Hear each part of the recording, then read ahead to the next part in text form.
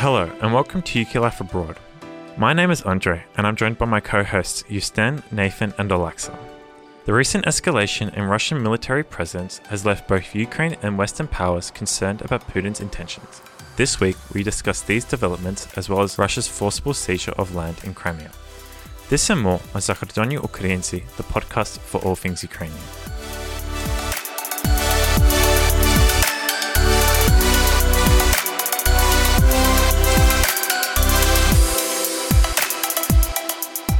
Recently, tensions have been rising on the border with Ukraine and Russia, as Russia has been escalating its military presence on the border. So far, Russia has deployed 41,000 troops to the border near Donbass and 42,000 troops to Crimea.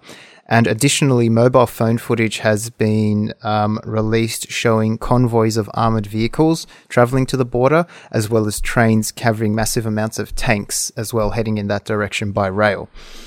Now, this hasn't just alarmed Ukraine, but it's also alarmed NATO as well. So Ukraine's foreign minister, Dmytro Kuleba, met with the US Secretary of State and NATO's General Secretary in Brussels, where they discussed Russia.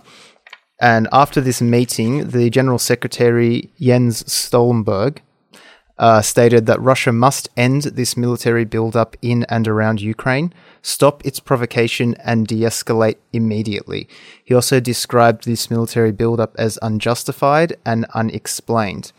Additionally, Kuleba stated, "By gathering today, we tried to avoid the mistake that was made in 2014 when Russia was ready to act swiftly and pursue its military goals in Crimea and Donbass, while our Western partners were considering their reactions. Russia will not be able to catch anyone by surprise anymore." So significant escalation, not just in military buildup, but also in rhetoric as well. That's been happening over the last few days. So what do you guys think about this, and what do you think the reason is? Well, I think we should remember that Russia's escalation isn't new. Like, this conflict in Donbass has been going for over 7 years, and April 6th was the anniversary of when Russia started its invasion of Ukraine via Donbass. But even like the month before, they just annexed Crimea. And like, we should highlight that this conflict has cost both sides over 13,000 in total.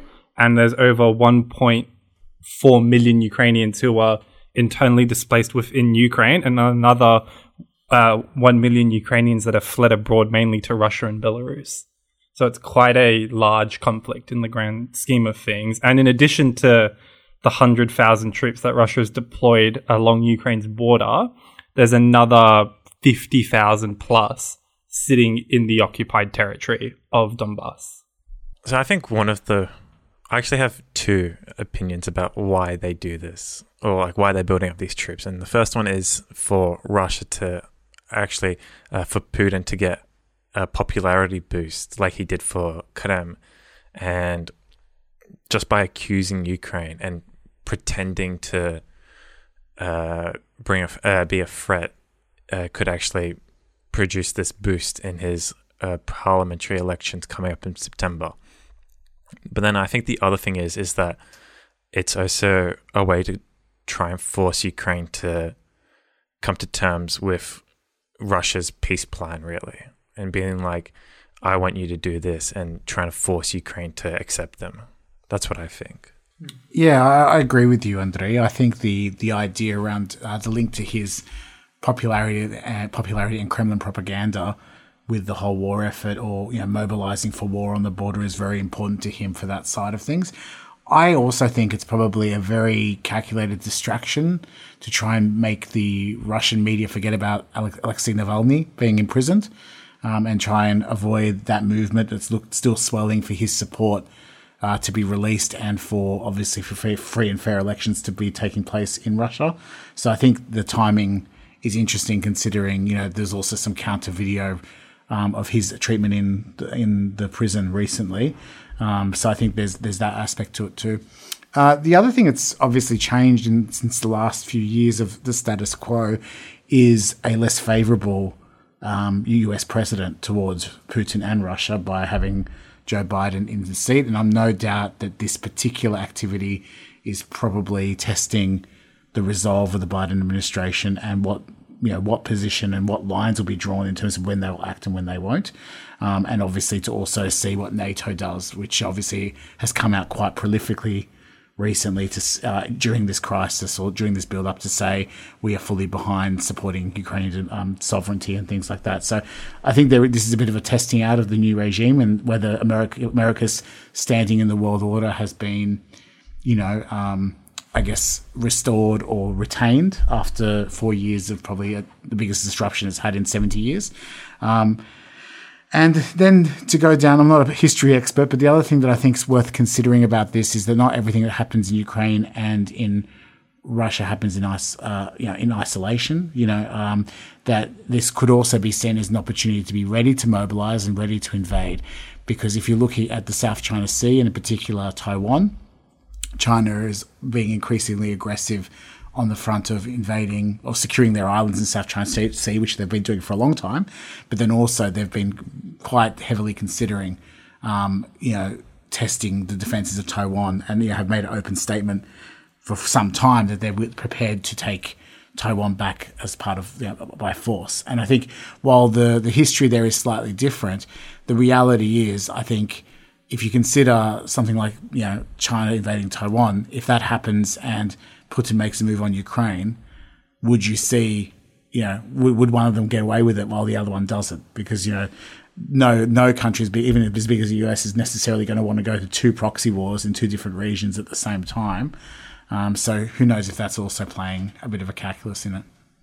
That's actually a good point, because I was reading up on Russia's escalation. They're not only escalating in Ukraine, they've actually been escalating in the Arctic as well. So there was a story done by CNN where they were talking about how Russia has been building up facilities. For example, they've built a new radar facility near the border near Alaska. They've built up new airstrips up in the Arctic, and as well as a testing facility near Finland where they plan to test a nuclear torpedo, which apparently has the capability of creating tsunamis with radioactive waste.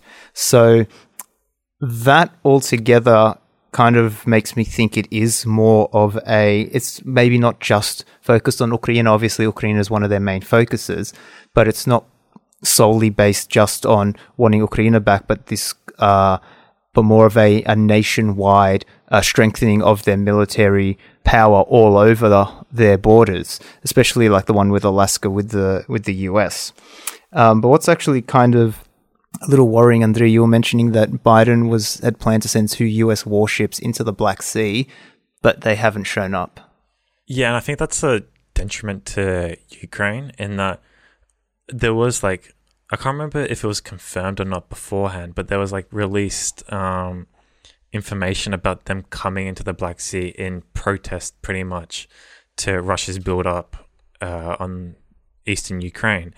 And for them not to actually be coming anymore is actually kind of a disappointment to Ukraine, really, because it doesn't really show how much support they really have from the West.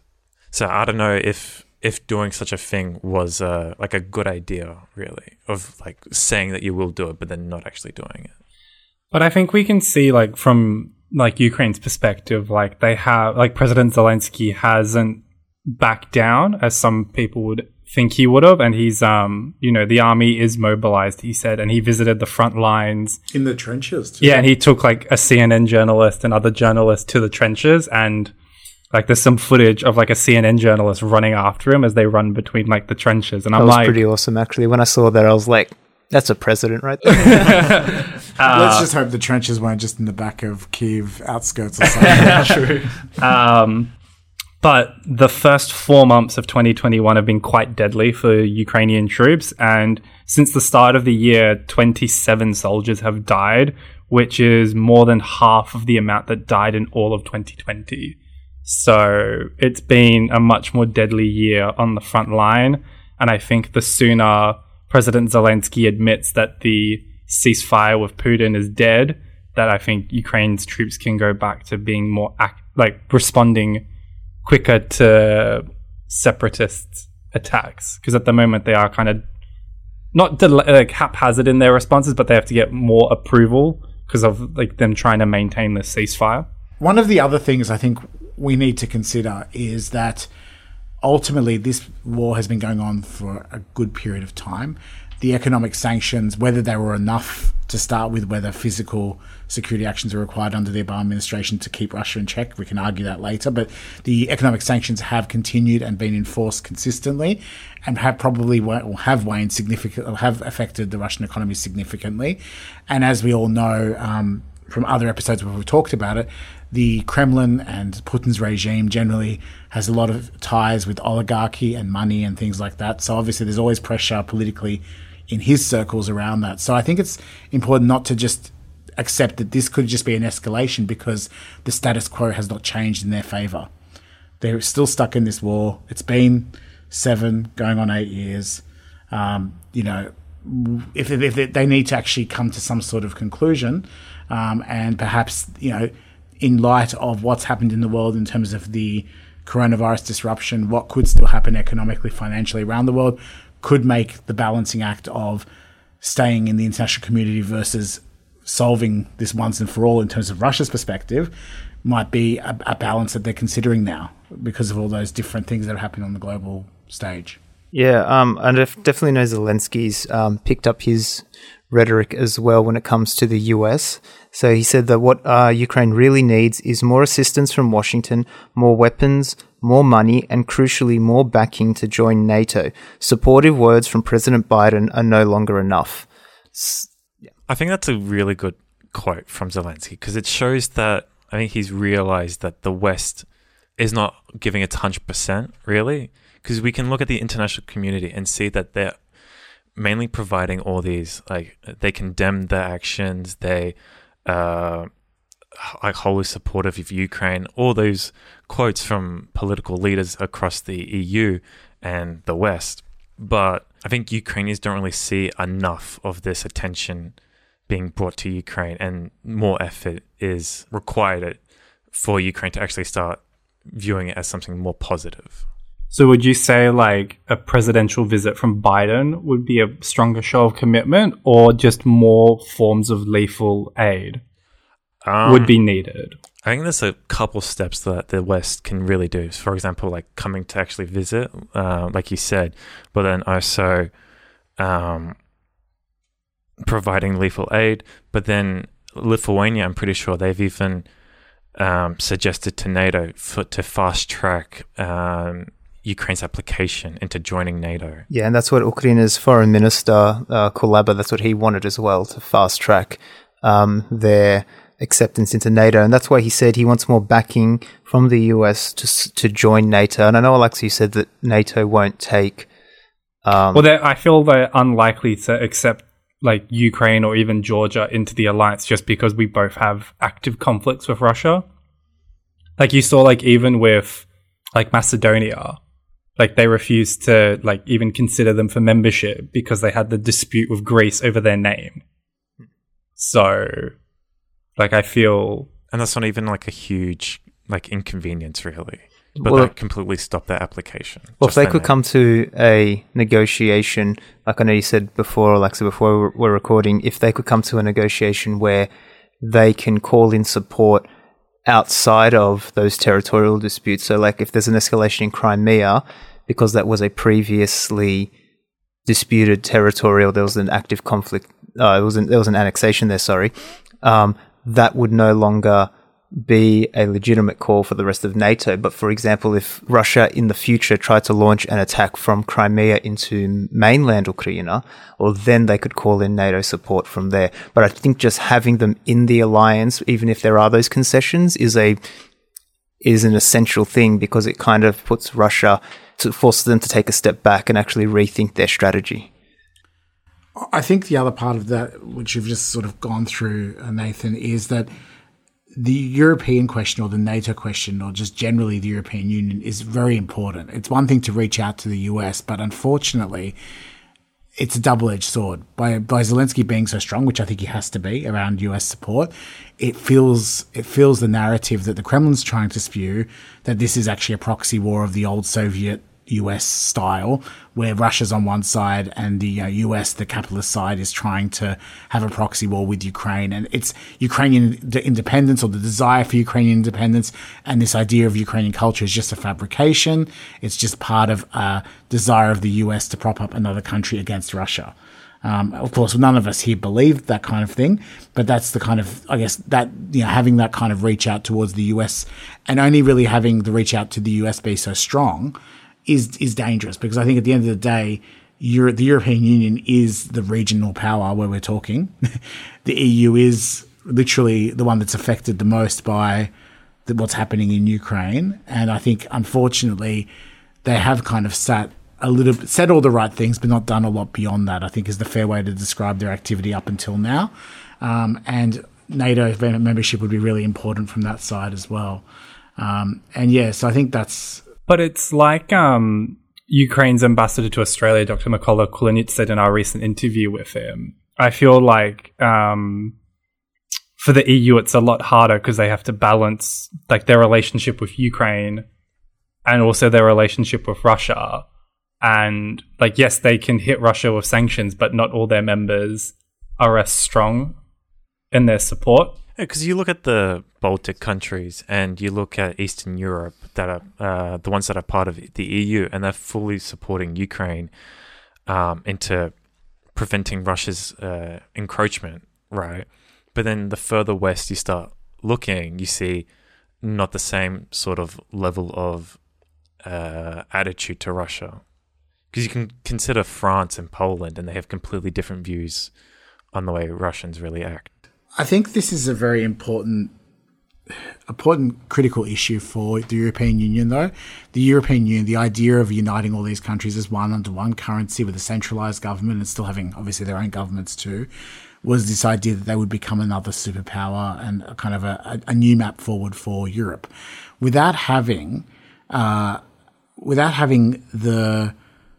security of, or the guarantee of sovereignty of the nations in Europe, is quite dangerous for Europe in itself. I mean, the European powers were, also part of, the Soviet Union collapse, and then the guarantees that were made to Ukraine around sovereignty between, the UK, Russia, and the US. All those things that have happened. I mean, basically, it shows that, one could argue that obviously everyone's very weary to support the sovereignty of a country in a territorial dispute under the treaty obligation to defend, because obviously we've seen it happen, and World War II started for that very reason, because of Poland. In some ways, the requirement to protect Poland is what set the world into that motion. But equally, the whole point of the EU, the whole point of NATO, was to bring these countries into a cooperative state that makes it impossible, or nearly impossible, for another conflict to start because of disputed territory in Europe. And unfortunately, as much as I think, yes, the US is responsible, I think the UK, that's no longer part of the EU, and the EU also have a really, really important responsibility that they're kind of avoiding, or looking to the world policeman being the US, as much as they complain about the world policeman being only the US, to kind of solve the problem for them. Yeah, I feel like there's a lot of deferment to America, and I feel like France and Germany feel like they're involved enough with the Normandy format, but that's stalled. Minsk has stalled, like nothing's happening there.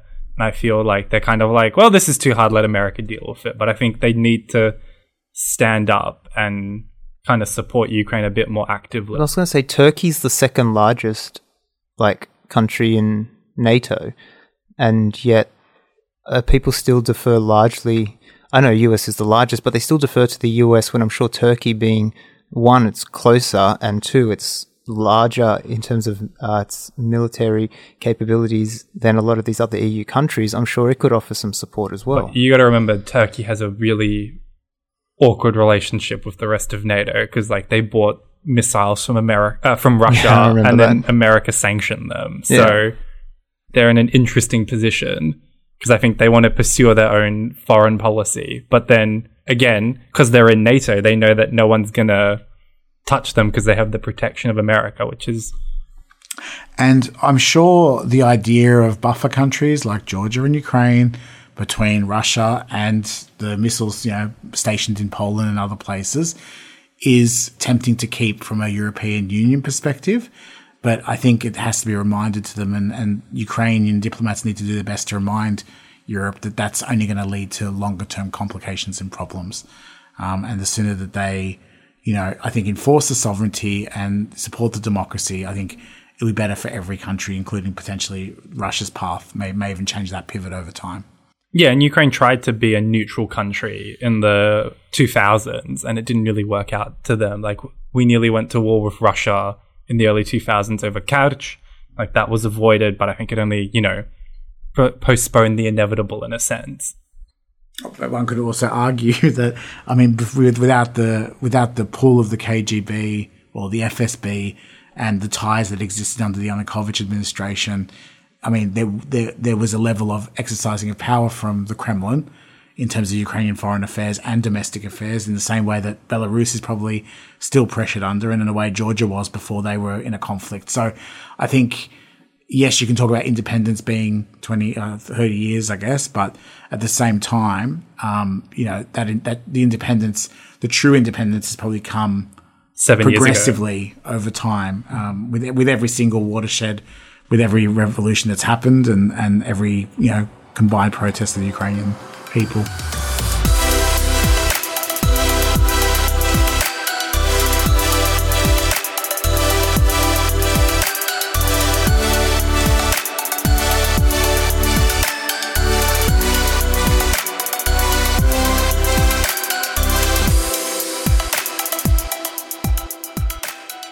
Recently, as part of our short news series, we highlighted a story from Russia where Putin signed a decree banning foreigners from owning land in coastal regions, and this seriously affected occupied Crimea, as the majority of its counties or regions are coastal. And I think, Andrei, you were saying before the recording, out of Crimea's 25 regions, 18 are affected? 19, and the ban also includes all the districts in Sevastopol as well. So yeah, and this has affected thousands of Ukrainians who own land in Crimea and have fled the peninsula or have refused to take Russian citizenship, because under the rules, if land is owned by a foreigner in these regions, it can be appropriated by the Russian state and sold off and used to fund Russia's army or whatever they choose to use the money on. So do you think this is another attempt to, sever links between Crimea and Ukraine? Yeah, I feel like I'm going to sound like a broken record, but this is going to be another one of those things that is going to be really hard to undo when Crimea goes back to Ukraine. So I know we've talked about language, and you have kids that are going to be struggling to speak Ukrainian, given they've been taught everything in Russian. But now you're going to have a situation where you have citizens of, like, Ukrainian citizens that no longer have land and have probably even be forced to move. Or eventually you'll have Russian citizens that will say, I'm a Russian citizen and I've had this land for however many years, so technically it's my land now. And it's going to completely mess up not all, but it's another path to messing up any reintegration of Crimea back into Ukraine. And this, with Russia's whole plan on passportization in Crimea, it's another thing, like you mentioned, that Ukraine has to deal with, getting rid of all these illegally issued passports as well. Do you think a potential solution is what some of the Baltic countries have done, which is anyone that arrived to their country after a certain date, they weren't automatically given citizenship when they regained independence. They were instead given permanent residency passports. So they were allowed to maintain their ownership in those countries. However, they were barred from voting or running from office. And to obtain citizenship, they had to pass strict criteria of learning the language, learning the history, and it was basically reacquiring citizenship. True, but I get the feeling, in my opinion, that's going to be really difficult, because out of the amount of people who will want Ukrainian citizenship, you won't get a lot of them, because a lot of them will say, no, I have Russian citizenship and I don't want to go for Ukrainian citizenship. So there has to be more, I don't want to say more of a forced effort, but there has to be actual policy changes once Crimea goes back to actually transition Crimea and the people there back into identifying themselves as Ukrainian. And it's going to be really hard because, we're talking 2014 when this annexation happened, and people, or a massive amount of people, were still considering themselves Russian since the fall of the Soviet Union. So, yeah, it's just going to be really difficult. And I know I say education's one path, but there's going to be other ones as well, like, strengthening business ties with Ukraine as opposed to Russia, which is going to be difficult now that they have that bridge. So yeah, and like the whole other issue is that I feel like I get really depressed talking about Crimea because they've fully integrated Crimea into Russia. Yeah. Well, at least in the separatist republic, like, legally Russia doesn't recognize them, even though they support them financially, politically, and all that. Yeah, I know, but just with Crimea, all the actions that they're taking place, I'm just thinking, like, afterwards, it's going to be a nightmare afterwards, trying to get everything back, not so much just ending the annexation, but the aftermath is going to be really difficult, and that's the part of I get really, like, depressed about.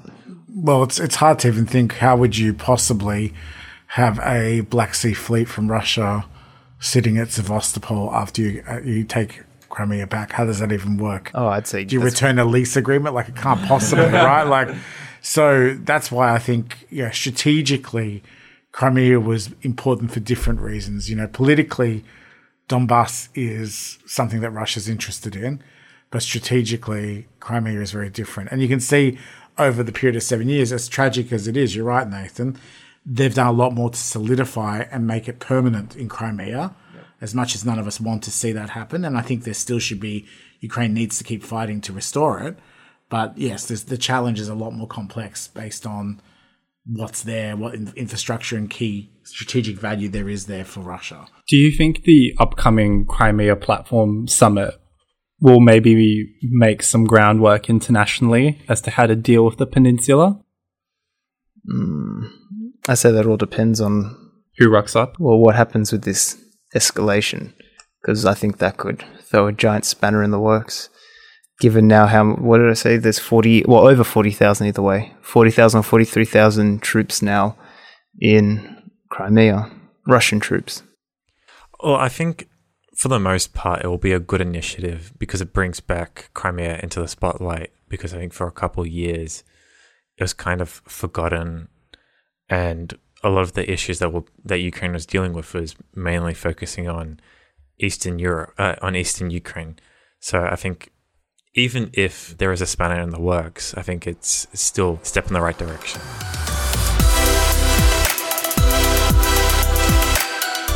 This week in the news. The Nissan Leaf is set to enter the Ukrainian auto market this summer. The Leaf is the most popular electric car in Ukraine. However, it is currently imported by third-party dealers and sold privately. Ukraine's electric car market has seen rapid growth recently. During the last 3 years, a number of electric cars has quadrupled from 5,600 to 27,300, according to UKR Autoprom. On average, Ukrainians buy 7,200 electric cars a year. The United States has announced new sanctions on Russian entities and officials in response to Russia's role in the 2020 SolarWinds hack, as well as their recent military buildup.